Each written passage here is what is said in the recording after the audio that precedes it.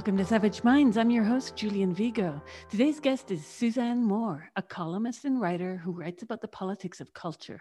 Sometimes she writes personally, sometimes analytically. During a long career, she has written for everything from Marxism Today to the Mail on Sunday. And currently, she is at the Daily Telegraph, having left The Guardian over its refusal to defend women's rights. Moore also writes on her Substack called Letters from Suzanne, where she tells me that she makes bad jokes too. She lives in London and has 3 children and 2 grandchildren and no hobbies. Suzanne Moore, welcome to Savage Minds.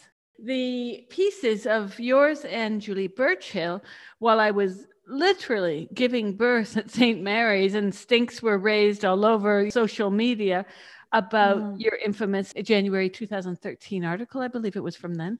And I was really shocked by the silence around this issue from people who I thought at the time would be well placed to speak out, because I thought, well, where are all the academics? I mean, surely people in academia, if not humanities departments, then surely biology departments would say, speak out on this. And it was interesting to see that academics only spoke out on their private blogs or on underground sources like blogs. You had very little speaking up about that issue. And it was 6 months before, when I was in Soho at a Pride event, that I found out from one woman about what was going on. And of course, my initial reaction was, no, this couldn't possibly be happening. So when the incidents happened around yours and Julie's articles, I was like, wow, things are getting real here. And that's when I started to dive into the gender issue. Skip to recent events, and it seems that one of your former colleagues feigns not knowing what a woman is, but when it's time for finding the reproductive class, he certainly does. Yes, isn't that a surprise? That wombs somehow exist inside bodies.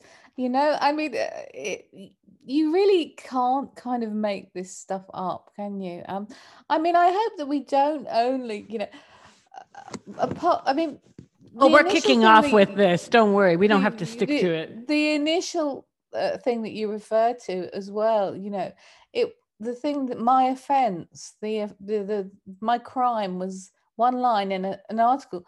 It actually not in an article. It was an essay commissioned for a book, and of course nobody at that time complained. And it was when I was just talking about the idealization of the female body being that looking, having big breasts and slim hips like that of a Brazilian transsexual was the line that I used. And that was the offensive line, because for some reason, although actually there were Brazilian transsexuals on the catwalk, that was literally happening.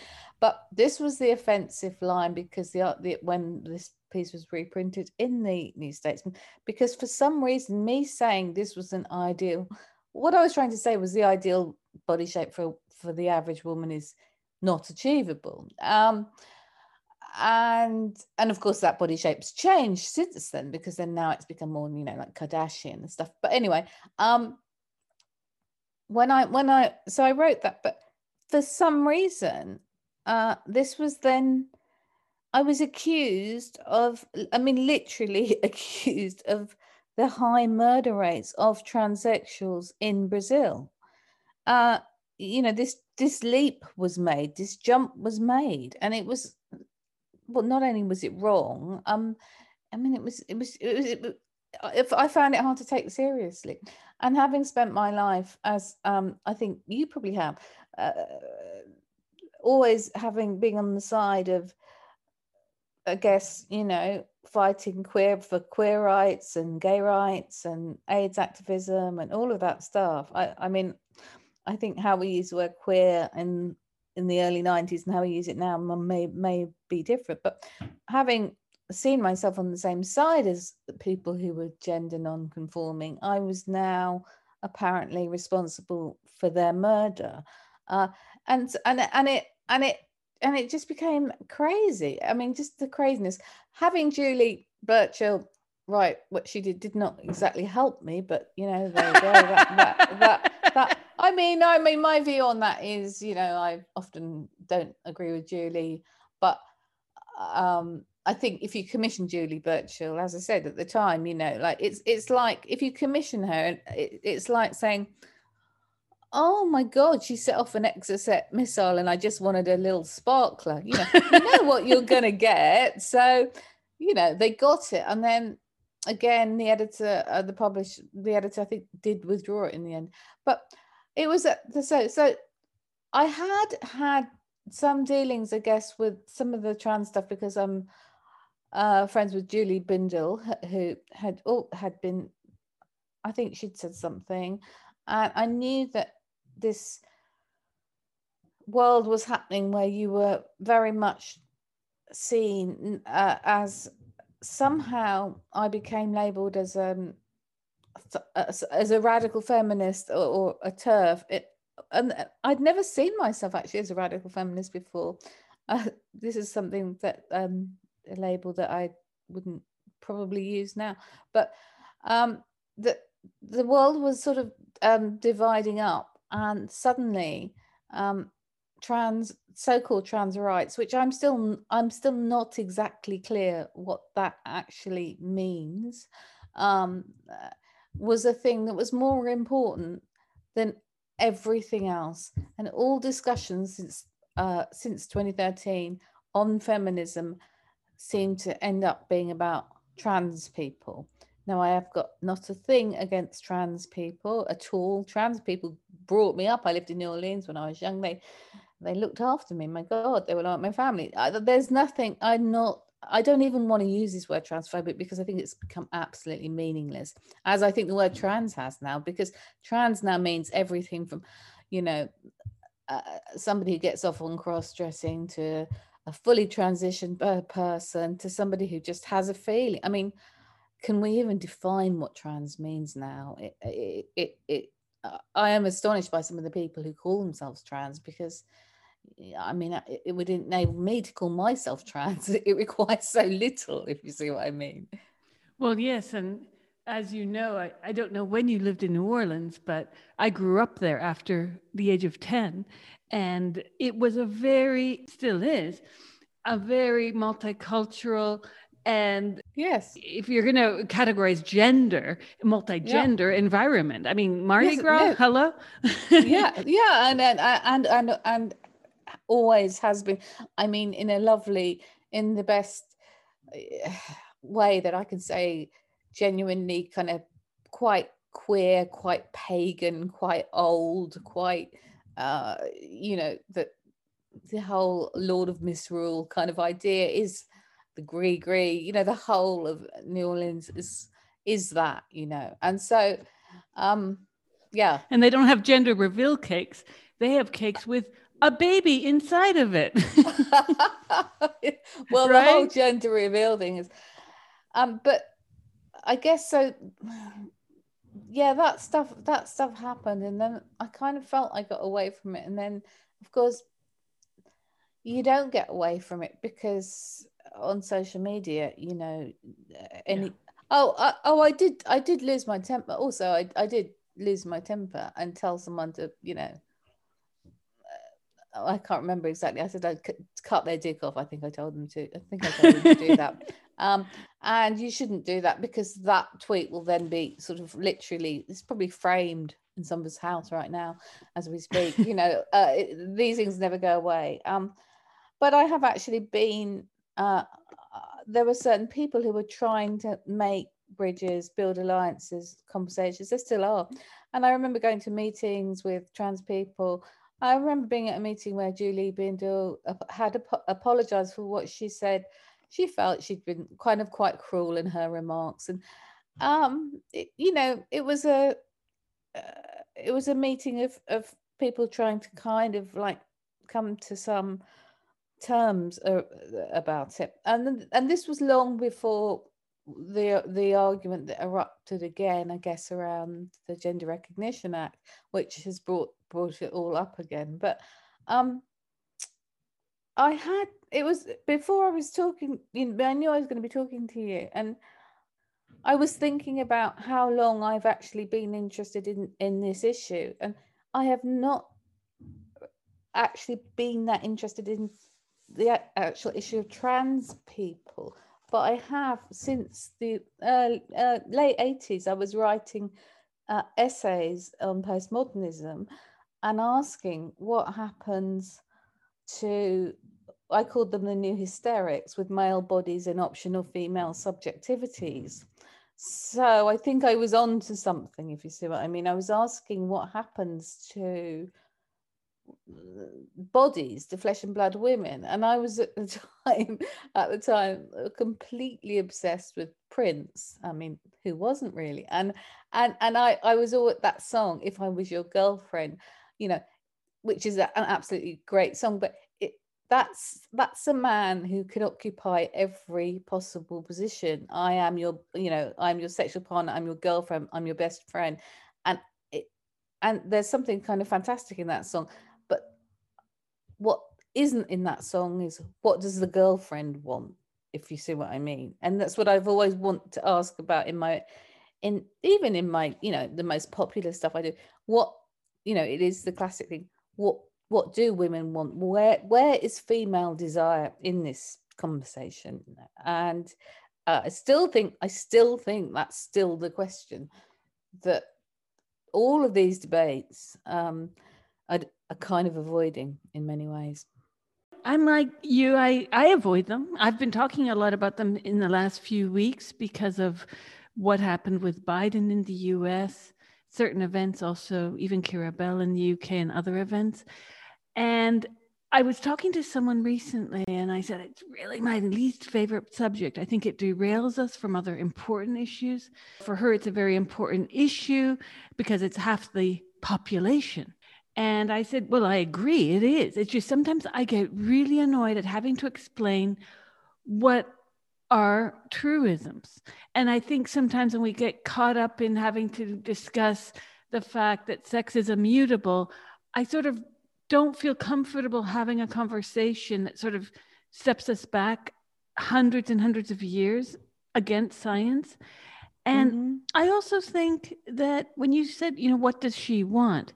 This entire movement, until recently, was based on a hyper speedy advancement of men's desire to see themselves in certain ways. We were their mirror. And so if you remember Nan Goldin's infamous show, later book, of her photos that dealt with drag queens and the drug scene in the East Village, called I Am Your Mirror. Yeah. In recent years, I've been saying to people, I am not your mirror, as a refusal of this, because that's interesting. Yeah, I will never know what it's like to feel like X. I happen to be me. I won't know what it's like to be or feel like Suzanne Moore, nor would I make that claim. I can't even say I feel like a woman, because I know that biologically I'm a female, sociologically that is my place, as it were. But I think the problem that I see women having, and many men as well, against, it's not trans people, it's an ideology, a regressive ideology that's sort of advancing very antiquated gender norms. Absolutely. I thought we had just sort of like, let's move on. Let's move about, if you want to wear a dress, wear a dress, right? I mean, this is where I feel like, everything is upside down.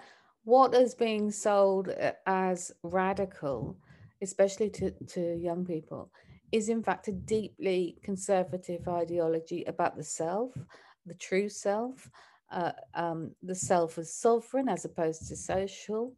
I feel that this is the most conservative time for gender roles. I mean, you've never seen so much stuff that's pink or blue, or women that have to look a certain way. I mean, even when I was young, I mean, some people had short hair, some people had long hair, some people had curly hair, whatever. Right now, I mean, girls just have long hair. It's just there. It's in every kind of way. Gender has become more and more prescriptive, and yet we are continually told that this is a movement that is freeing us of this, and yet there's no I know that you've spoken to some really, really fantastic people. And I mean, anyone who's studied any philosophy, any psychoanalysis will question this notion of finding the true self and whether the true self is sexuality anyway. I mean, I question this. I mean, Foucault certainly does, doesn't he? I mean, is sexuality the truth of anybody? I happen to think it's not. Some people do. Is there an inner self that has to be revealed that is in the wrong body? I don't think there's such a thing. I mean, to submit to this ideology requires me to let go, really, of a lot of existentialism, Freud, loads of it, and I don't understand why the left, in particular, and people who are Marxists actually can go with this, because this is an anti-materialist ideology, right? I mean, if you cannot see women as a sex class, if you do not see them as embodied, if you do not see our labor, and yet you're telling me you're a Marxist. I mean, I find myself, I felt, because obviously people will now say that anybody like me or you are kind of somehow like horrible right-wing Christians or something, when we're in fact the opposite. But I find it very, very weird that somebody who I wouldn't agree with, somebody like Zizek or somebody, who I would to me would be like really sort of hardcore basic Marxist, is calling it out, though. He is at least calling it out and saying, come on, a lot of this stuff is kind of rubbish. But the younger people who are just vaguely left, they also seem to regard sort of feminism now as a kind of, whereas I regard feminism as a movement about achieving power, they regard it as a sort of almost like a charity about where everyone just has to be nice to each other, which is not my feminism isn't really that nice, I don't think. And well, need feminism be nice? I mean, when you mentioned Julie Bindel making an apology for something she had written, this was way back. Yeah. Why should she or you or anyone have to be nice, in the sense of, again, when I talk to a lot of, they're not only trans people, a lot of the trans advocates are not trans. And I say to them, well, you're advancing very right-wing notions of gender. And what you are suggesting is so detached from historical materialism, it would be like me telling you, oh, you're poor, just identify as rich. Do you understand how unhinged this is? Yeah. And then, I mean, we can't go and the same, all the arguments around race. I mean, we back off there because that's a taboo. I mean, you cannot identify as one race if you're another, and we know what happens if people do that. They're considered completely fraudulent, and yet for some reason this stuff is we are told is the new kind of radical liberation, but I don't know who it's liberating. I mean, I don't know who it is. Well, yeah, some men. But the thing is this: I think there have been a lot of misaligned assumptions about the left. Both, even myself, I've been guilty of this. I was just gobsmacked by the misogyny on the left when this issue came to my door. I wrote about it and was threatened to death. Yeah. And then even editors, I was writing pieces, I won't mention who, but it's easy to find out. And I was writing pieces for them, and we would have discussions about it. And they would be like, no, we'll support you, not to worry, we get complaints, but this is so insane. Like, they're citing Foucault, but Foucault was against having the individual rubber stamped by the institution. I'm quoting an editor. And I'm like, yeah. So this is the thing, as you know, the Pluckrose and Lindsay book came out, and Savage Minds, we ran a piece by Heather Brunskill-Evans about this, because she and I, a few years ago, we've spoken about this. all of these people coming out saying, well, Foucault's guilty of this. He's the godfather of the queer movement. And I'm thinking, wait a sec. John Hinckley Jr. ascribed his attempt to shoot Reagan to Jodie Foster, but we're not holding Jodie Foster culpable here. And I think it's really important that we understand that, one, the misreadings of Judith Butler are many, largely because her first book, Gender Trouble, is incoherent.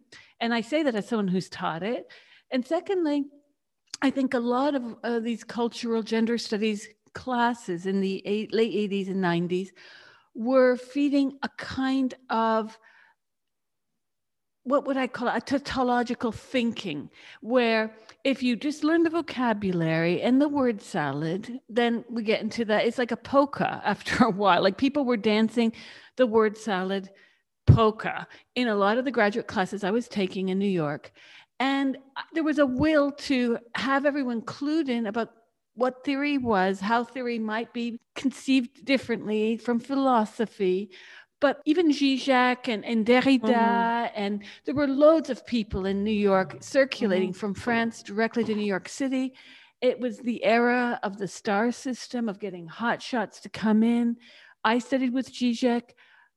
I mean, I was very privileged in a way, but at the same time, seeing the aftermath of what was in the early 90s, queer theory was not about changing your body. Butler never once mentioned this in Gender Trouble. Gender Trouble was very much, it was a queering of the body, but it was about the performative of gender as opposed to the assumptions. Yeah. That's just so key to me, what you're saying, because I identified with that moment and that time, and it never occurred to me that it would, that people would actually 13-year-olds would be having mastectomies, as a result of this. I believe I subscribe to the kind of this idea of gender fluidity and self-expression and stuff, but what you're saying about Butler, who I've also taught, who now says I'm ignorant. I find, there wasn't that much new in Butler, was there? But the idea of performativity is an interesting one. But the question that will always arise for me is, if gender is a performance, why are we compelled to keep repeating that performance? And she doesn't really answer that. But an essay that I go back to, which is long precedes, I think the women around Freud, actually, the early Freudian women, were so interesting on this stuff, like The Masquerade, Joan Riviera, or I think they were onto it in a way, in a way that makes more sense to me than Butler. And I think it's almost not Butler's fault that she became the sort of totem that she did. It seemed to explain, I guess, a lot of the fetish stuff, the drag stuff, all of that. But it mutated, didn't it, into something. I taught in American students for a summer term around that time, and it was really funny for me, as an English person, teaching them, because they were into that theory, but they never understood. They weren't stupid, but they never really understood how much of that French post-structuralist theory, or Judith Butler, came from having from a post-Marxist perspective, because they'd never read Marx, if you see what I mean, because they'd been at school in America. So the theory was kind of free floating. The theory wasn't attached to class or to, even to bodies. Exactly. It was somehow full of fascinating and interesting ideas, and especially in terms of culture, art, music, performance. You had artists who really could represent this wonderful idea of everybody can be everything. But then for me, quite quickly, as I said, I saw it as a kind of gender tourism, and yes, a performance, but I didn't see I didn't know that I would be, like you, receiving death threats. I did not know that the language of some trans rights activists would be that of men's rights activists. I did not know that would end up being very much the same. And having experienced it, I can tell you that it is. And I can also say that a lot of these people themselves are not trans, and do that cause nothing but harm. They are simply misogynist. There are a lot of hanger-oners and MRAs in this movement, and so it's hard to tell virtually who is who. Yeah, you just don't know. You just don't know. And I mean, and then also, of course, the way that the whole argument is always focused on trans women, and very, very, and not really on trans men at all. That already tells you something about who's propelling the discourse, I think. Well, also the fact that in recent years, with the 4,000% increase of referrals of adolescent females to the Tavistock, we're seeing now where more and more girls are the ones doing the surgical and medical interventions, and the males are not. So it's who's doing the heavy lifting. This I find, I think this is one of the reasons I started writing about it again, and obviously that caused a lot of problems because when I was at the Guardian every day, I did a course in I wanted myself to be a therapist. I probably can't be now because I probably couldn't affirm everything that everybody says about themselves, because actually, usually, if you have somebody in front of you who's self-harming or has an eating disorder, you, as a therapist, you don't affirm them in that. I mean, you would, if somebody who weighs 5 stone tells you they're fat, you don't say, yes, you are. Do you know what I mean? Yes, so yes. but so if you have a distressed 14-year-old, possibly self-harming, possibly with an eating disorder, possibly autistic, your job would now be to sort of say, yes, well, if you think you're a boy, then you are. I would find that, as I say, I'd find that hard to say, but the distress of teenage girls in their bodies, without, this has gone without the trans stuff, is a massive problem, and anybody who works with kids will tell you that, and they are just, it's a huge problem to be in a female body and to feel comfortable for a lot of too many of our young women. And the answer to that question is, the answer to their distress is not surgery or puberty blockers, or it's probably, a lot of support and a lot of help that nobody really has the money to give them. But the the idea as well that these children are all threatening suicide. Well, do you know what? As a if any decent therapist will ask a distressed person at some point, do you ever think about not being here? And a distressed person will nearly always say, yes, I do. So even when these figures are thrown around about suicidal ideation, I question them, not because I don't think there's a huge amount of distress out there, not because I don't think that trans kids and trans people have a hard time, but just the level of kind of emotional blackmail that is used to say that if we do not do these things, these poor children will kill themselves. I mean, I find that whole part of arguing for trans rights, just really, what's the word? What are the ethics here? What are the ethics of the professionals? Oh, and why I started talking about it was because every day, because people did know my position. I was on a therapy course, and obviously I was hearing stuff that was going on. Nothing that went on in the Tavistock had been unproblematic. People had been trying to say stuff since 2005.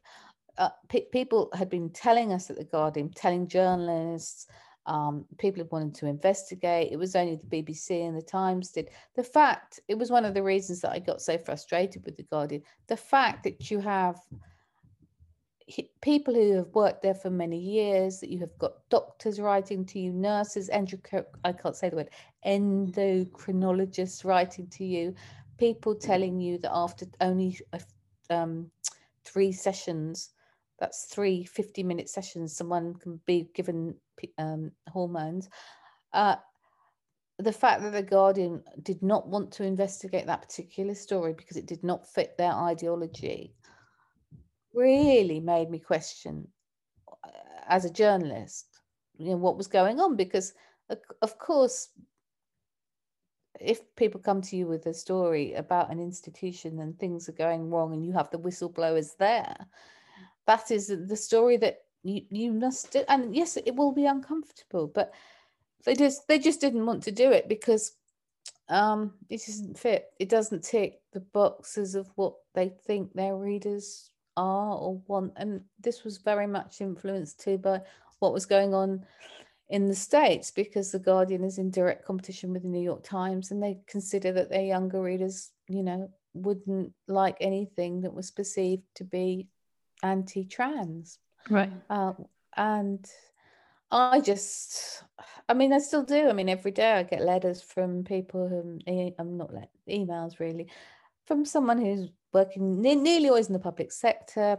They're teachers, they're social workers, they're nurses, and they, they're having their class, say a little boy wants to wear a skirt, and they think that's perfectly fine, and they're quite happy for that to happen, but they do not want this kid whisked kind of labeled as anything, and they do not want to speak up. They are scared. They're scared that they will lose their jobs. They're scared that they will be, seen as transphobic, because that's the word that's thrown at you. It's like being called a racist in the way that there's nothing that you can ever say or do to change it once someone's called you that. Well, it's an awesome machinery we've been handed, because I wrote my first piece. I was warned by many women with whom I spoke, and I interviewed for the piece. They said, be prepared. And I was thinking, yeah.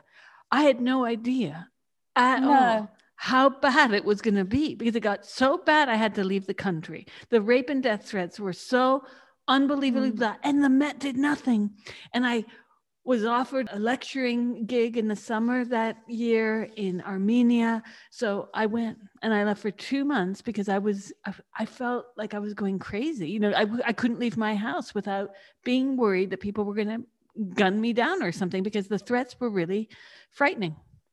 They are really frightening. And I had threats to my children. I still do. Recently again, as you say, the police don't know what to do. And I felt, no one from the paper ever offered any advice or protection. And I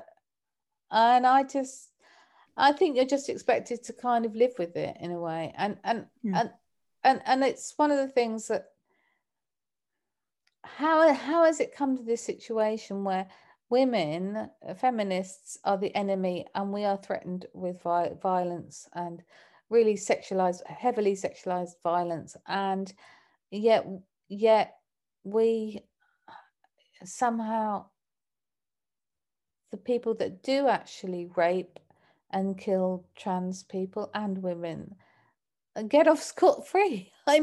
It's a sort of displacement of where this anger should go somehow. I find it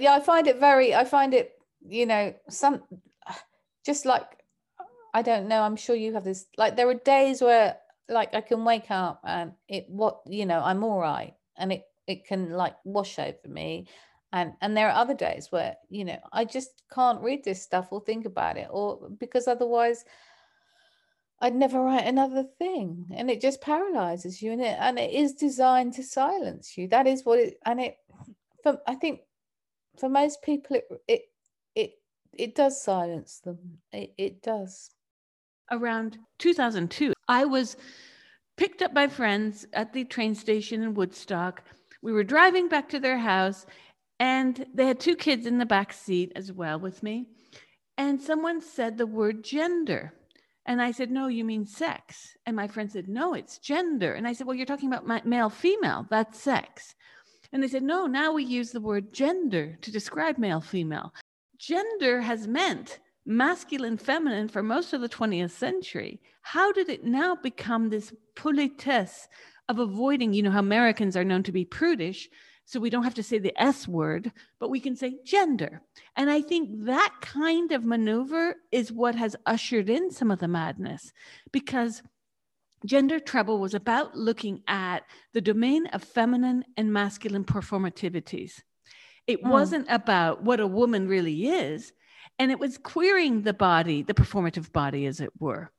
So I'm thinking, is theory mostly to blame for this, or misreading theory? Is this, many people have theorized that this is about elitism, because many of the theorists and the people who push this ideology are very privileged people. They can be white or not. I mean, the people who started Black Lives Matter are pushing this, and they're definitely not white, but they are definitely upper middle class. Is there something elitist about pushing an identity that you don't have to worry about jobs or housing, but call me Zer? Well, I mean, as a critique of identity politics, definitely, as you said at the beginning, you can't ID your way into sort of, I'm a millionaire, can you? I mean, the refusal to acknowledge just basic kind of class. But I was thinking when you were talking about, where does it come from? And I don't know. I can only just make some sort of guesses. I mean, I see it very much as a backlash against feminism that's been going on for about 10 years. I guess I see it in this country. I kind of associate it with, I don't know, it just, in my mind, it's particular images of women, so of what women should be. So I guess I saw David Cameron's wife, Samantha Cameron, who's perfect in mute, Kate Middleton, perfect in mute. Do you know what I mean? That these very beige kind of conservative women suddenly become in sort of that's this very old, almost 50s style of womanhood comes back. But I mean, I go back, I suppose we go back to these old kind of questions about how does a woman, I mean, it's de Beauvoir, I guess, isn't it? How does a woman become a subject? Like, again, what do women, because if we look at I don't want to be only gloomy, and I don't want to be only pessimistic. I have daughters, and we disagree, and on all of this stuff, and we talk about it. And I don't want to see feminism as only sort of feeling. I try to remind myself often of what's changed and what's been good. And I would say that a lot of the advances in my lifetime that feminists have made have been actually around the body. It's things like being able to talk about periods. It's being able to give birth and perhaps have a bit more choice about that. It's being less shame. We can talk about menstruation, we can talk about menopause. It's understanding that motherhood is perhaps more complex than it is meant to be. So for me, some of the feminism that has really affected and helped and been beneficial to all classes of women, not just the elite, has been a very embodied feminism.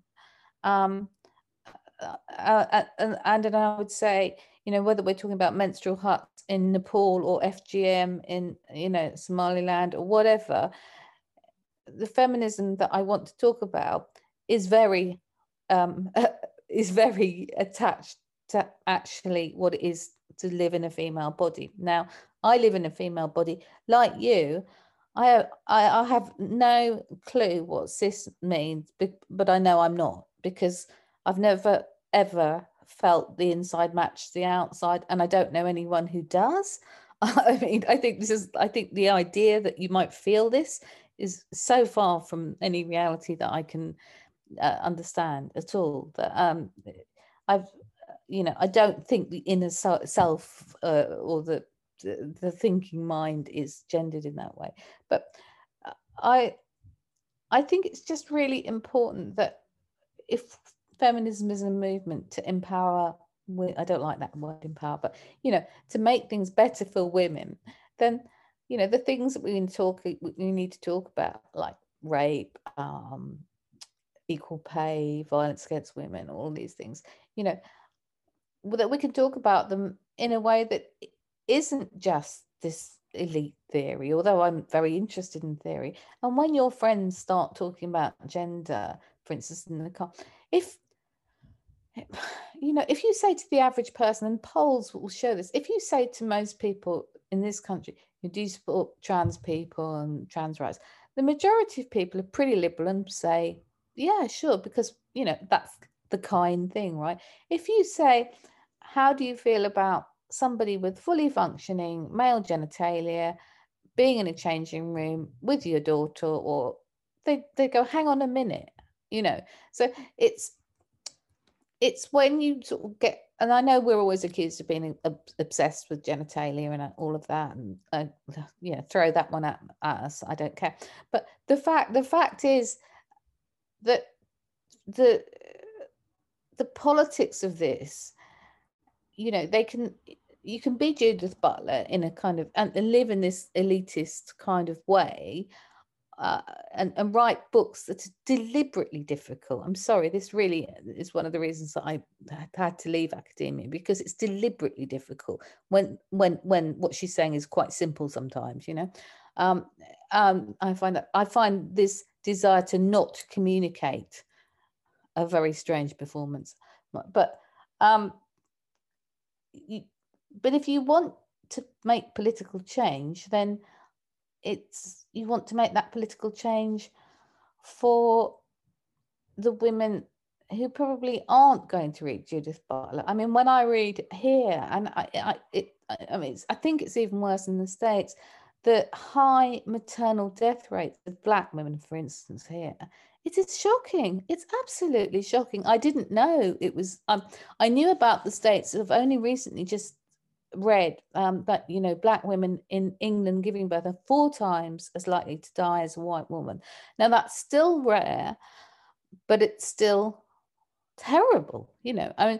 And so these are the sorts of issues that I want to be addressed, and they don't really, to be honest, involve any discussion of trans identified people, do they? I mean, they are, and yet we must now not exclude them somehow. So must, even in a discussion about maternal death of Black women, we must talk about birthing parents or something. We must, the language has become erased, and this is my resentment to this about this trans ideology is this this pushing, this shoving away, shoving out the actual everyday, normal, ordinary, but dramatic and important experiences of women. And I don't understand, like you, how it's happened. You're listening to Savage Minds, and we hope you're enjoying the show. Please consider subscribing. We don't accept any money from corporate or commercial sponsors, and we depend upon listeners and readers just like you. Now, back to our show.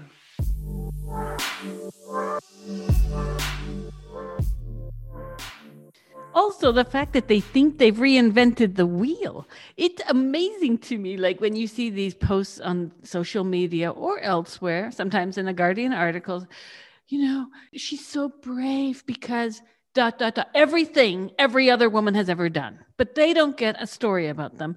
And no, this is not bitter grapes. I am so sick of us being fed absolute bullshit. Like, oh my God, no, women have done that.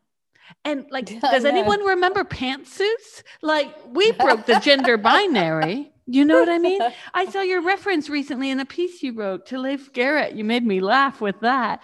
But I recall, like in the 70s and 80s, people would get hairstyles. Men would get the Leif Garrett hairstyle.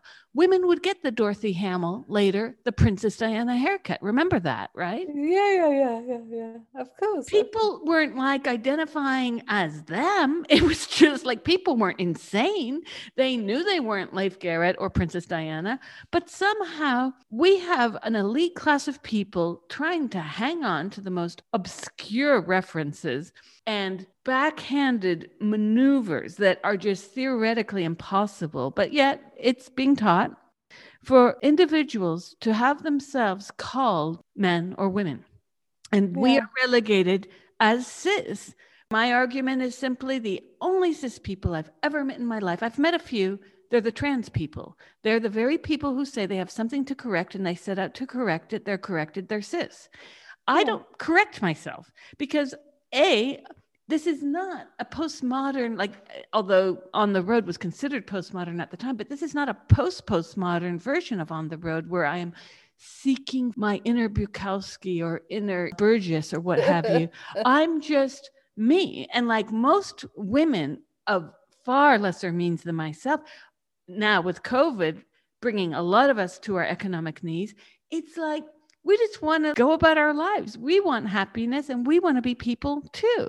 And somehow the trans movement has encapsulated every bit of misogyny that I thought I had seen, but I hadn't. And it brought the worst back. Like, I prefer Archie Bunker. I really do. I would prefer that any of these men tell me to get them a beer and tell me to zip it or what have you, because so much of what's happening in the name of wokeness and of progressiveness is recycling the narratives of old with a twist. You and I cannot talk because, as you mentioned earlier, someone will kill themselves, someone will threaten to kill themselves, or we will be reminded that children will one day read our words and threaten to kill themselves. Or they'll threaten to kill us. Or somebody will threaten to kill us, me, you. I mean, for sure. But, it is because, I mean, it's that incredible, the Stonewall tactic of the actual debate itself or discussion is a denial of trans people's lives, and it is violence. I mean, you've got to admire it as a tactic because it has worked. It has shut down. I mean, I have emails from doctors who don't like to say male and female now, and have been told not to. I mean, doctors. I mean, it's that kind of level of insanity. But I mean, what do you feel optimistic about? Because sometimes I think we've got to a peak with it now, and it can't get any worse. and I think that when people begin to understand, like that you cannot say the word women, quite a lot of women who are not particularly politicized around this subject just say, well, yes, hang on, I'm not a cervix haver, I'm a woman. It seems to me that it's a basic kind of common sense, but the capture that you've talked about in institutions and NGOs, and I mean, I was so shocked. I'm still shocked by the Amnesty poster when women were out on the streets complaining about the tightening of basically making abortion illegal in Poland. Amnesty produced posters saying we stand with the people of Poland, because they couldn't say women. And you were like, well, which people? I mean, do you stand with the government? I mean, like, what the hell does this even mean? I mean, so you sort of, you kind of end up with stuff that is absolutely meaningless, And I mean, most just on a sort of most health professionals, I mean, what part of London I live in, I mean, there are many languages spoken. And it's really important for women to go and have cervical smears, and they, you know, they need to be told that women need to come in, and they do not need to be told in Turkish the word cervix, because they won't, it won't, it won't work. So I think you've got real frustration in the profession sometimes about just the language, because most people actually just do want to do their jobs. They want to use language that works. They want to be inclusive. Um, and this, and, if anybody knows that they've got a cervix or a prostate gland, it will surely be someone who's transitioned, because they would be surely more aware of what their bodily parts were than almost anybody else, don't you think? Well, yes, except we're not seeing prostate havers come in for your exams, are No, we? no, we're not, and I don't suppose we ever will. And I mean, it's always interesting to hear trans men talk about some of the issues, the health issues that they have, and even, when they're extremely happy with their transition, that, this is a big deal. The effects of this stuff are long term. Um, uh, but I guess, in the States, where, because we're told, why are British people, so transphobic, all us English turfs. An American feminist, always, Rebecca Solnit and all that. I always feel like I always feel, I'm sorry, I'm going to be a bit, sort of a bit of a stroppy Brit here, but I'm a little bit like, get your own house in order. In this country, healthcare is free, abortion is legal and free. If you want to transition, it's not easy, but it's free. Do you understand? In America, of course, you are being sold every kind of operation as soon as you can possibly afford it, and every hormone that you want to take as soon as you can afford it. So you don't even have maternity leave in the States. So let's not sort of get into a battle about who's the best feminist, but let's understand that women here were just not happy with being asked to give up single sex spaces, and being told that organizing around our sex-based rights was to be a member of a hate group, which was, as you know, part of the Labour Party leaders' pledges. And I mean, that just caused lots of people I know, lots of left-leaning people, lots of Labour women, trade union women, people who spent their entire lives fighting for gay rights, often lesbians themselves. Where did that leave them, to be told that they were now a member of a hate group? I mean, this is where you just feel, my God, this movement is actually just now expelling any awkward women, to a point where you're just going to have these men and their handmaidens, and Well, I'm worried about what will take over as well. We're going to just make all these weird analysis that hold no water, because Foucault was very focused on deconstructing the mental hospital or the prisons or the Catholic priests' hold over the body and being able to codify it with certain virtues. He would have been against this. But okay, let's just make up new fictions. And I get worried that now, both in and out of academia, the fictions are spiraling out of control. yeah. And then, of course, the news last week about Foucault allegedly. Yeah. Again, this is all very weird to me, and I question this Guy Sormont, a French-American scholar who claimed that in 1969, Foucault had practiced pedophilia by paying for little boys. He had so many details in there in his description. And then on French TV, I went and saw all the clips. I'm thinking, why is no one criticizing him? Like, if I'm going to sit on something like that and for 50 something years and not go to the police, that's odd. At the same time, as much as I believe in women's rights, and that obviously we all know rape and pedophilia, well, pedophilia is a form of rape, is bad.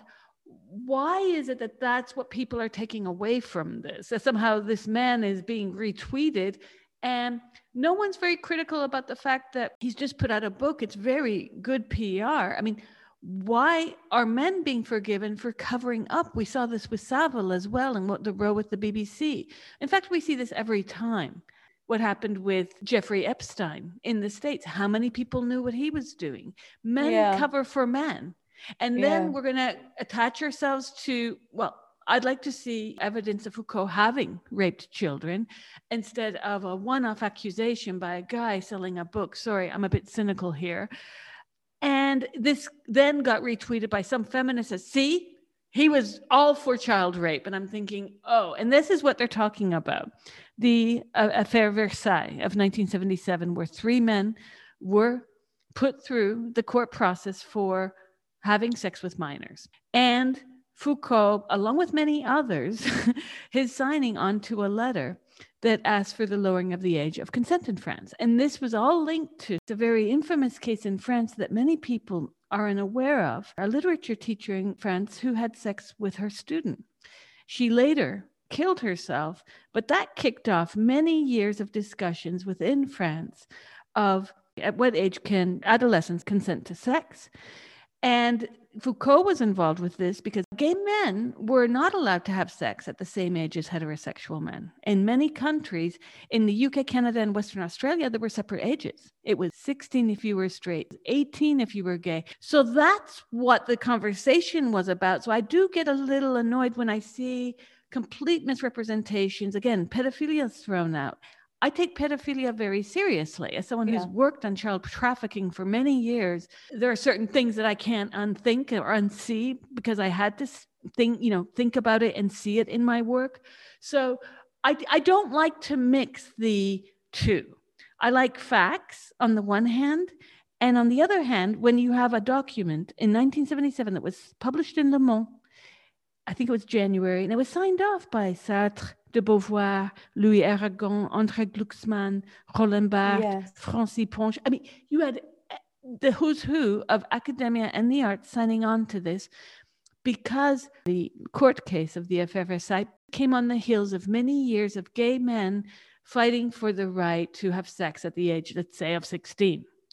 And I think a lot of this gets decontextualized when people run about the Twitter sphere saying, but he was a pedophile. And then you talk to people and you ask them where he wrote this that they claim. And you find out very quickly in a few tweets, they haven't even read Foucault. And I get, because I don't want to live in a world where if things are going to get better, you're talking about, what's the bright side of all this? Are things really getting better? I don't think they're going to get better if we start making demons out of people like Foucault, who, as Heather Brunskill-Evans wrote recently, he's the solution. He's not the problem. We have to sort of go back and ask why institutions, or why today we, in this panopticon that he spoke about, everyone's trying to out the other. You're a transphobe. I'm a transphobe. Get us canceled. They wrote your editor. They wrote my editor. Like, we can't recycle that now. And I think it's very irresponsible, because I'm a big believer in, as much as possible, in objectivity. We need to talk about facts here and where we can go to set the record straight. And let me footnote this all by saying, in the aftermath of statues being toppled in the UK, in Canada, in the US, will we have any statues left if we're going to cancel everyone with a bad thought? Last summer, Emily Bronte was accused of supporting slavery. Will it ever end? I mean, what you're arguing for is that, people are complex. We are contradictory. We're to argue for nuance and to try and do it on social media is a sign that we've all gone a bit mad, I think. But to say yes, people are of their time. They do these things. I mean, it's a bit like that the Hannah Gadsby take on Picasso. is that, you know, she can never look at another Picasso knowing how badly he treated women. Now, I don't have that take. I mean, for me, most literature and most art would be out of bounds if I only like looked at things that, you know, where the person had been a very pleasant and nice man, you know. So I think already as a woman, you know, you kind of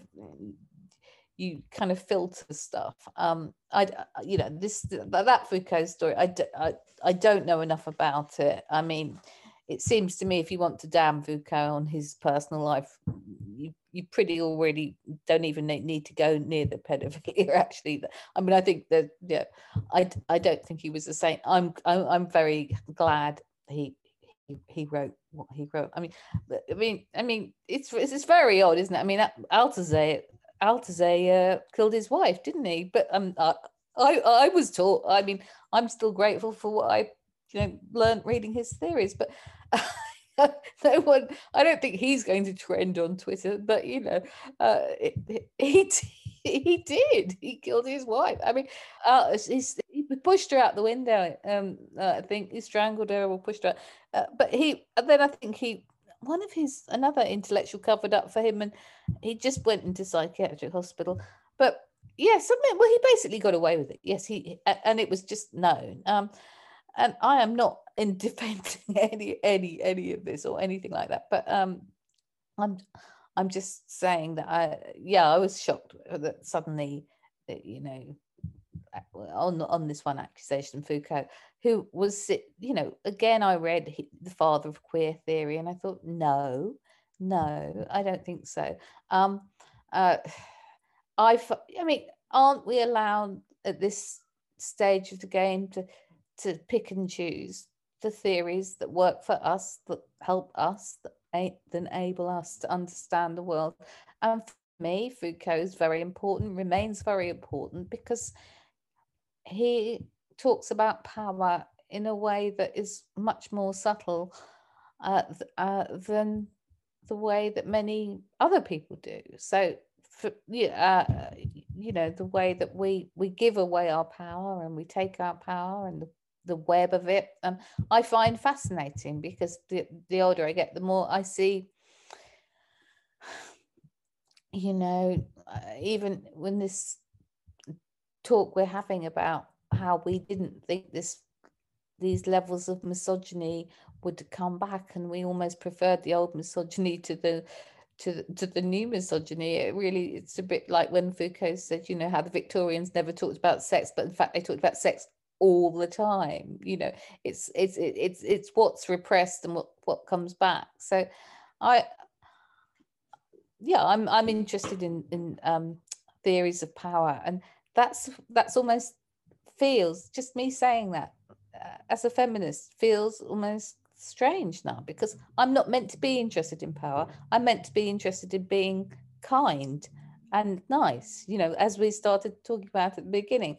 I'm meant to be interested in sort of just life being sort of nicer for women, you know. And that sort of feminism, it came a lot from the States. I think, you know, that individual choice, you know, I'm having my breasts enlarged because that empowers me, you know, all that stuff, that individual choice feminism. It gave way very easily, didn't it, to this, what we're seeing now, because it never made women be able to identify in a collective sort of way, and it's still very difficult to do that.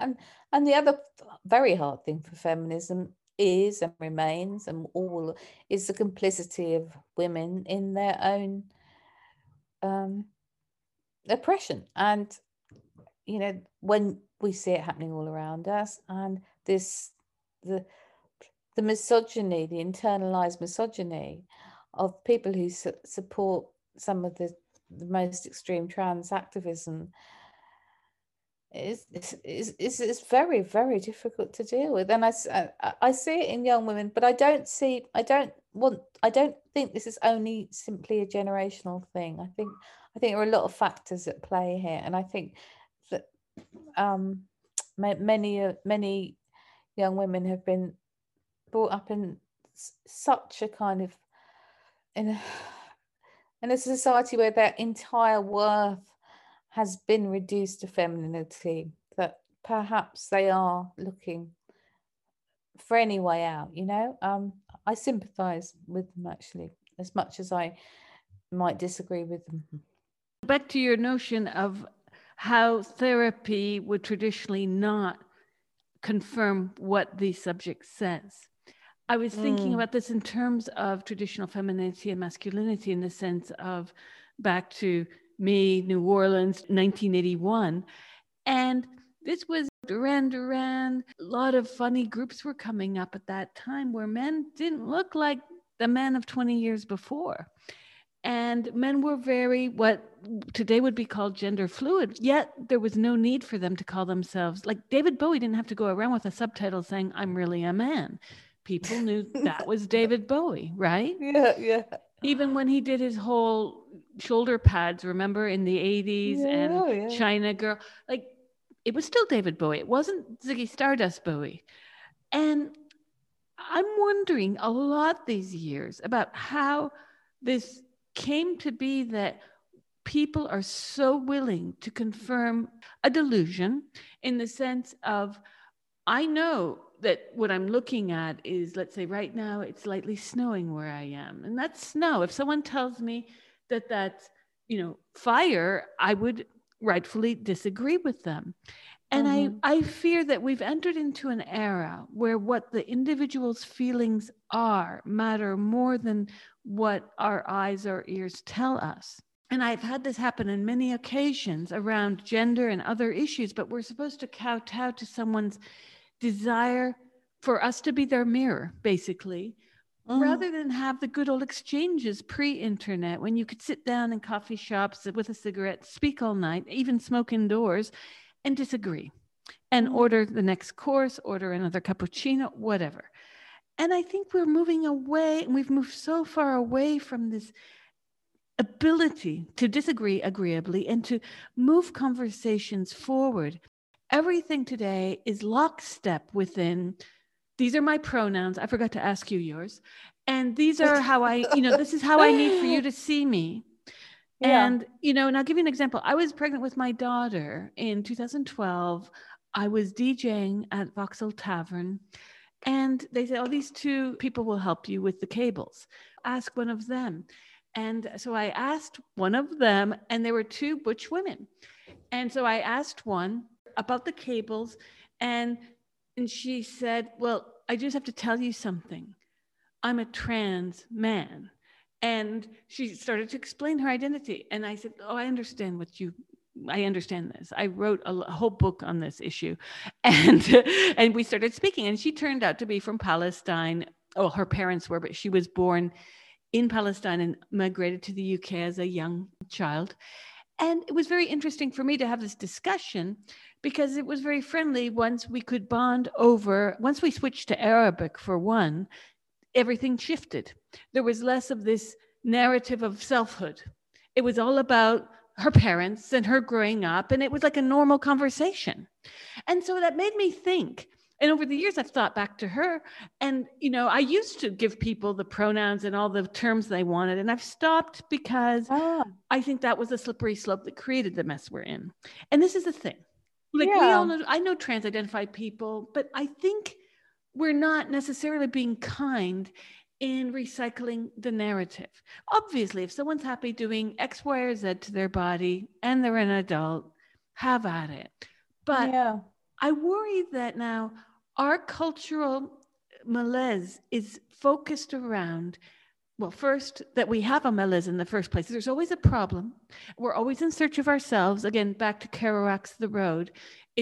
That was the most macho book, right? But this is now so navel-gazing, and our selfhood has to be confirmed, and the other hearing our sad story of loss, and then our finding our identity. And the identity is found as long as you echo the terms that I'm giving you my identity. And so this feels to me like we're living in a public psychoanalysis session or something. I'm sure. Well, I imagine that you've fallen out with people over this, and I certainly have. people who no longer want to be friends because, uh, you know, because obviously when as soon as I finish talking to you, I'll be going around murdering some people, because that's what I do apparently. But the a recent one, not really a close friend, obviously, literally said this to me. I cannot talk to you anymore unless you say Eddie Izzard is a woman. Okay.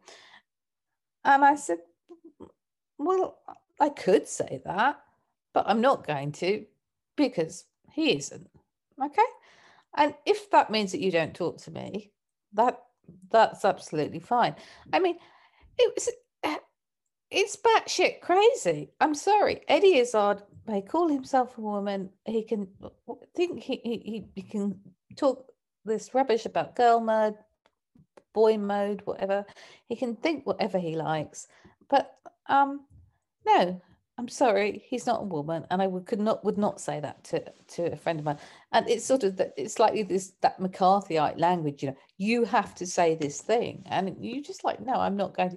If I'm with anyone who wants to be called she or he, or I'm pretty polite. I'm a polite person. I mean, all the trans people I know have asked me.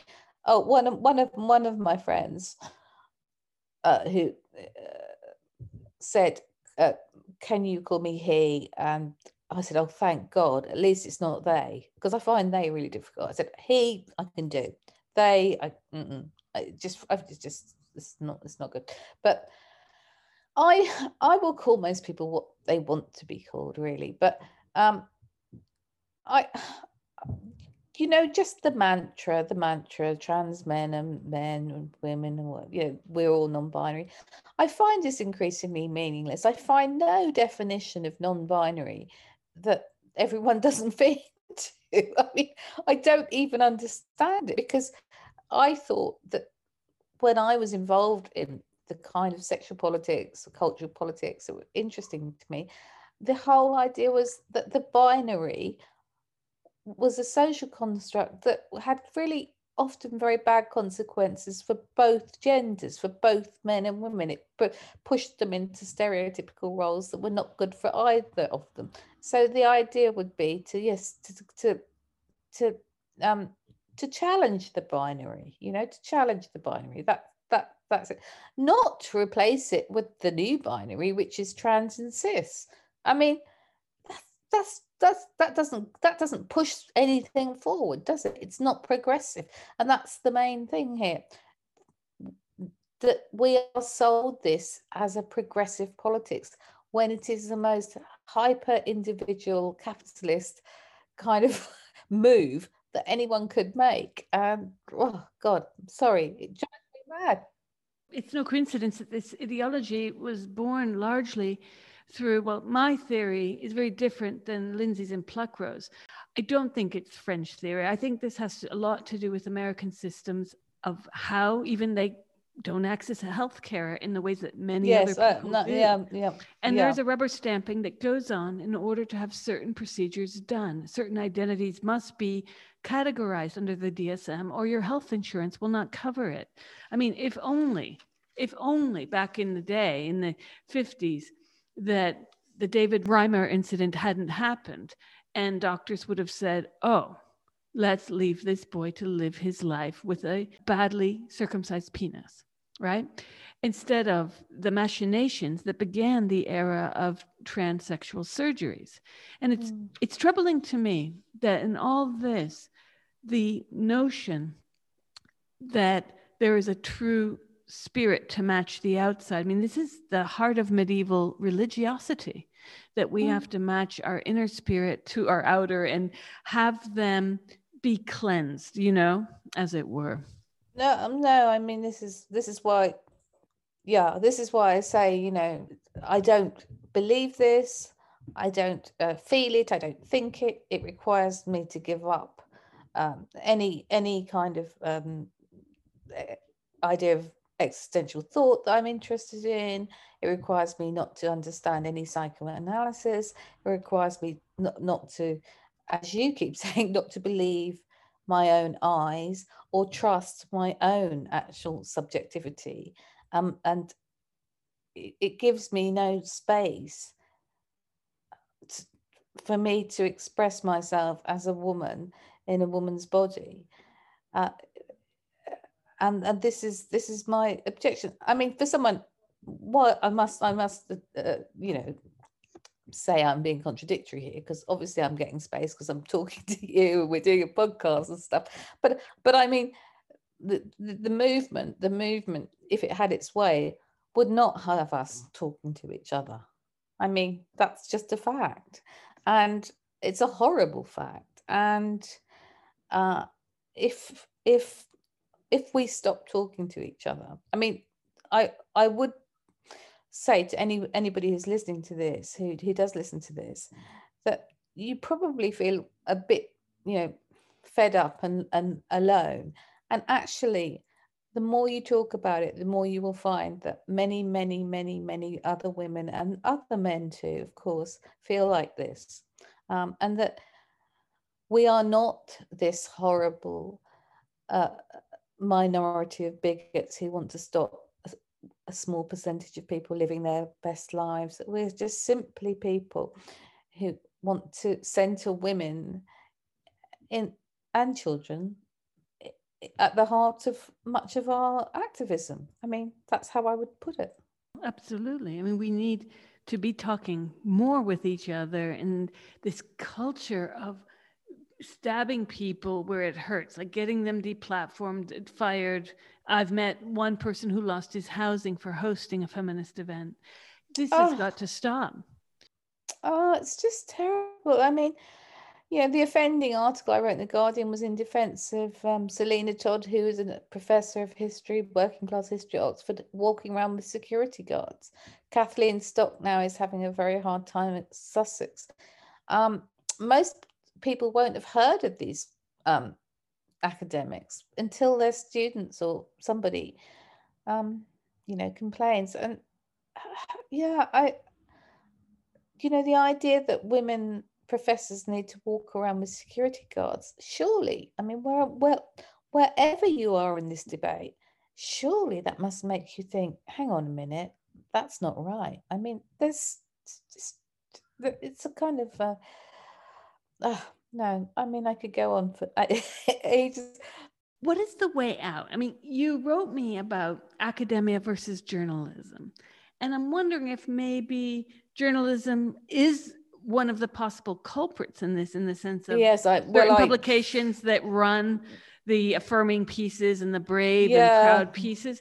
But might journalism also be a way out, possibly? Not just the type you do, but are editors cluing in that maybe, and not just about this subject either, maybe we shouldn't be giving the people what they want, as it were?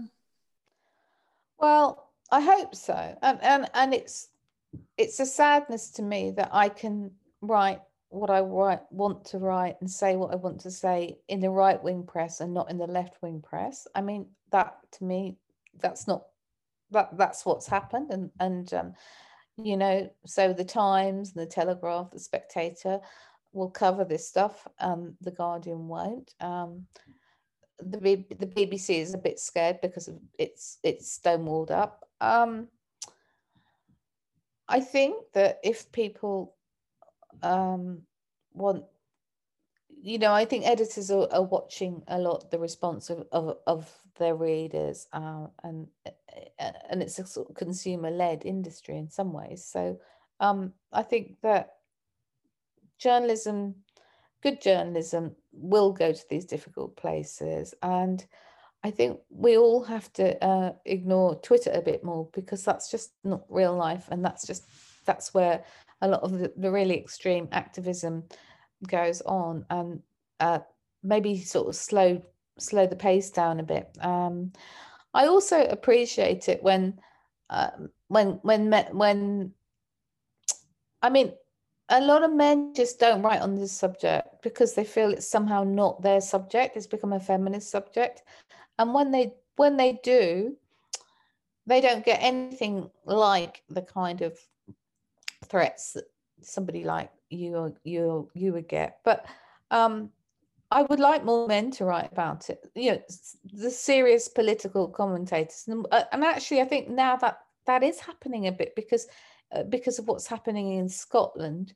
There's a lot of a lot of women in Scotland are really uncomfortable with the new Hate Crime Act, which protects trans people but not women. It's just usual kind of mess, and you can see it's done out of this sort of well-intentioned ignorance of men, really, because and I mean, also, I would like some of the politicians, the male politicians, to protect the women in their own parties. Not protect. I'm sorry. I don't think it's men's job to protect women.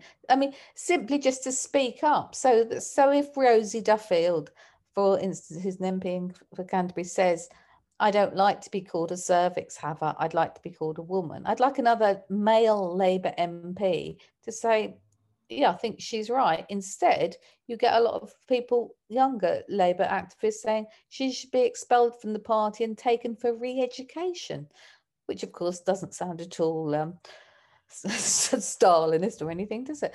I mean, so I think there's support, much more support out there than people realise. And people need to find each other and know they're supported.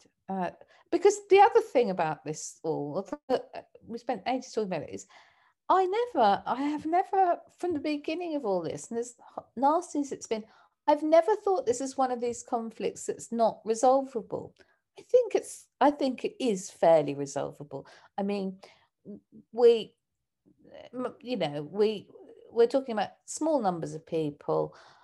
The stuff in refuges, prisons, and sports, all this stuff has to be on a day-to-day basis resolved. I think people deal with it. It can be, I think we've got to almost just turn the volume down a little bit. And I think that the trans people who are happy to work towards doing that, we make alliances with, and hopefully it will just be sort of less of a division. But I don't understand why this particular issue just has kind of grabbed everything. But I think it's to do with social media, because I think saying that you want trans rights and everybody's a horrible TERF who doesn't is a form of activism that doesn't require you to actually do a thing.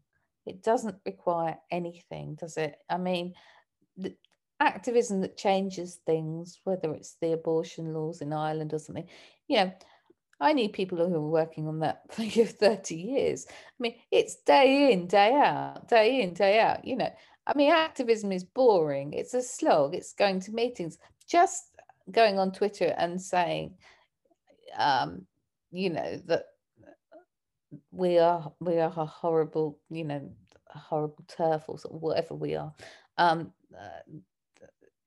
requires nothing, and it does nothing. It does nothing for the cause. It doesn't, it's a fake activism, a lot of this stuff now. Well, it reminds me of Inquisition type techniques. We're supposed to confess, and you see it. You see people confessing, I misspoke. Let's stop apologizing. But the deeper issues go to how a medical pathology was devised on the heels of women being both the symptom and the cure. I'm speaking back to the 50s. And the fact that even today, even with the onslaught of media, mind you, a lot of it's sponsored, Suzanne. I mean, I wrote a piece last year about The Guardian taking $250,000 to run trans pieces. Right. This is really not, that's the tip of the iceberg. Many others are doing work on what's funding this lobby from the ground up. It's a multi-billion-dollar lobby. You And see, we that's need to be really worried about, I did an interview with Claire Fox the other day, and she said something I really like. She said, we need to be careful about who these people are that are whispering in the politicians' ears, because they are not being transparent about their political motives. They're pushing something on people like Biden who believe, oh, this is progressive, so he runs with it. He's being ill-advised, is her contention. But these whisperers are not accountable. They are not elected officials, yet they have enormous power. No, you're completely right about that. And again, that's a story that a good journalist should just break wide open. And we, I mean, Mermaids has gone very quiet, and people are starting to understand what Stonewall is. But I think that, I guess, a lot of institutions, because they have got schools, they've got hospitals, they've got the BBC, they've got the Guardian, whatever, maybe feel a bit embarrassed, I mean, because all your training comes via Stonewall, then you get to be a Stonewall champion, and it's a kind of pyramid sort of selling scheme in a way, isn't it? But and I know, and also, the average person thinks, who hasn't looked into this, wouldn't particularly have reason to would think that Stonewall was a respectable and liberal and great organization, because it was. And they think the same about Amnesty. It's very hard to challenge these big these big names, but this, yeah, I think it, as it becomes known, because I think we have an idea that lobbyists are always sort of these somehow connected to the right, and I don't think we understand very well how they've infiltrated the left, and I think that's probably what's happened. What is it about our bodies that, going back to Owen Jones, that people like him maintain that sex is much more complex, Suzanne, than you and I in our little heads could understand, because we just learned to read a century ago. And so these men will inform us that we got biology all wrong, but they somehow, and it's just a coincidence, but they somehow know exactly where to go when they need offspring. I know. You just can't.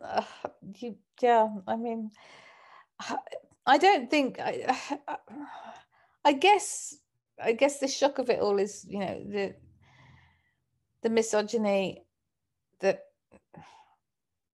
is not. I guess it's just not really hidden anymore, and some people say, well, it was always there, and then and now you can see it, and other people say social media has let it all come out, and I don't know which way around that is, but I do know that it's increasing. It's very obvious if you look at somebody like Owen, who I knew, who just simply will not listen to women who disagree with him. He has a few women he will listen to because they think he's great, but he just doesn't listen to other. There's several. I mean, there's many people I could name like that. And just this inability to listen to women is like you say, the same inability to, you see snow outside and I tell you, well, no, that's not snow. It's just, I will not hear this. I will not see it because it does not fit into things that I want, how I want the world to be. And it's a very difficult position to argue with, isn't it? Because you're already arguing with someone who isn't going to really respond to evidence, actual evidence, and we just have to keep going. I mean, I do think that a lot of scales are falling from people's eyes, and then you see it. I mean, you see something like Mumsnet, which is always dismissed as just awful middle class women, but I mean, they get it, they understand it. They're these most people who read a little bit about it understand it, and most people actually, I think, make a real distinction between being completely kind, civil, and tolerant, and everything to any trans person in their lives, but also not wanting particularly for women to give up their rights. I mean, I think these are not. This is not incompatible. You can be absolutely on the side of women, and you can be absolutely making sure that trans people have the best healthcare and the best, the best possible lives, the least discrimination possible. But they actually, in law here, have those rights anyway. That's right. They do. That's right. They do. But try telling people that. Well, yeah. Try telling, because when I think we start, when people say I'm for trans rights, I often say, which ones? Which right do you want them to have that they don't have? And beyond self-ID, which they can't. I mean, there isn't one. Why has it become this social change is now the bad thing? Because those of us who are called right-wingers, even though we're not, we're the ones on the left saying, let's make society better to embrace these people. Meanwhile, the trans movement, which is extremely right-wing in ideology, is pushing for this atomization of individuals, individual identity, approbation of individuals, is saying, no, we've got a cure for that.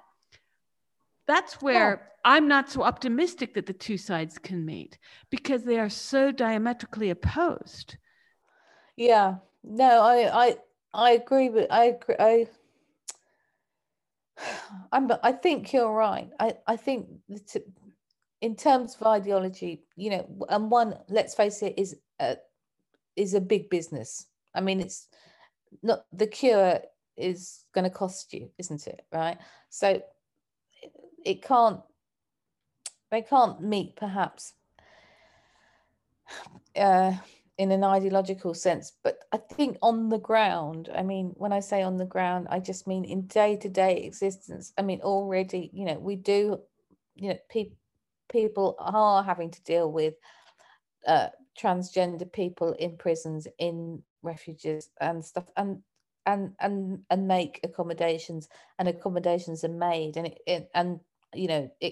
it can be sorted out. I don't know how it got to this point where the answer, I mean, I don't even know if I believe in a thing called gender dysphoria. I mean, I don't I mean, I don't really know if I accept that as I mean, I'm questioning it is all I'm doing, but I mean, I can't answer your question, although it's a question that I ask, apart from saying this is to do with the collapse of the left, the collapse of collective politics, the collapse of solidarity, the collapse of, and a kind of intellectual stasis, I see. Because there was a time where I could say to someone, okay, I'm from this class, you're or this, I'm white, you're black, I'm straight, you're gay, whatever, but I have either solidarity or compassion for your situation, and you can have it for mine, but I don't have to be you, I don't have to pretend to be you, or to have lived your life, but we can make, the collapse of the acceptance of difference, but that people can be entirely different to me, but we can have some solidarity, some alliance. That seems to me, that's the huge sadness to me, that the fragmentation of the solidarity that happened, I would say around the beginnings of queer theory, and I would know that if I was going on a protest for abortion rights, that my gay male friends would be there with me, just as I would know, in terms of AIDS activism, I'd be there, because we were on the same side. We weren't the same people, we didn't want the same things, but we had solidarity. And I think there's the sort of there's almost just a loss of faith in that ability to gather together.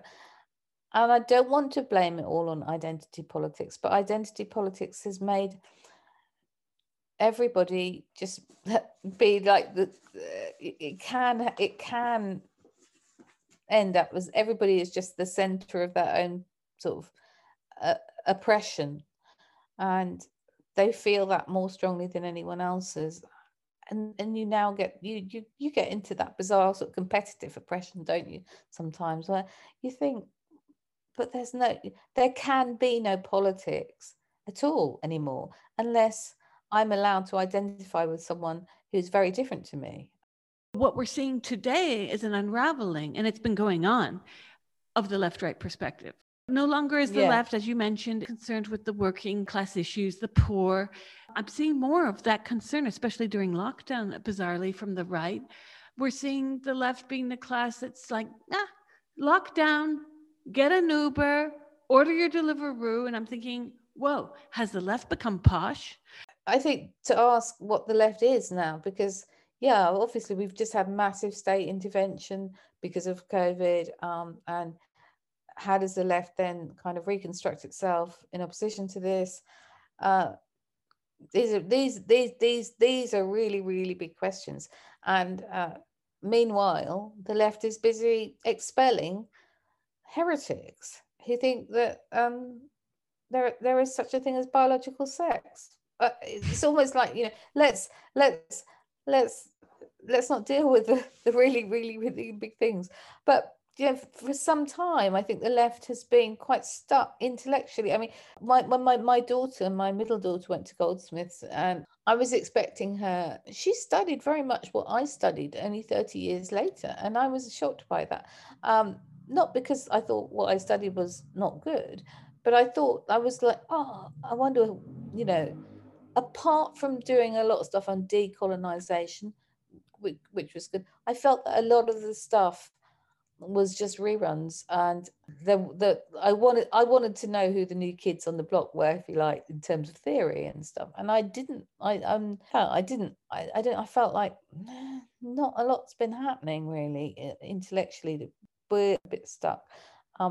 Although, I mean, you get writers that come up who package it in a way that makes it interesting for a new generation, like somebody like Mark Fisher, who's really, interesting writer, but basically just takes his cultural references from popular culture and rewrites sort of Frederick Jameson or something. But I think that maybe it's different in Europe and maybe it's different in the States, but we're still talking about Foucault, I mean, like, who is the new Foucault? Who is the new, Barthes? Who is the new Baudrillard? Are we going to go back to these old guys always? I believe that there must be some really interesting thinking. And when I was doing my therapy course, I was going back and reading a lot of the old, the existentialists, and thinking, God, we're going to go back. And then I guess I was thinking to myself, I guess when I get into the second part of the course, there'll be a lot of this, new people writing this stuff. But it isn't. But there wasn't. It's just you go back to, that you just go back to Heidegger and Sartre and all of this, and there was nothing wrong with that. I mean, I enjoyed it a lot. I really enjoyed reading Freud again, because it made me see, I guess, it made me feel how modern those people were, and I see that they were radical, and that we're not living in a radical time. I think we're living in a really conservative time.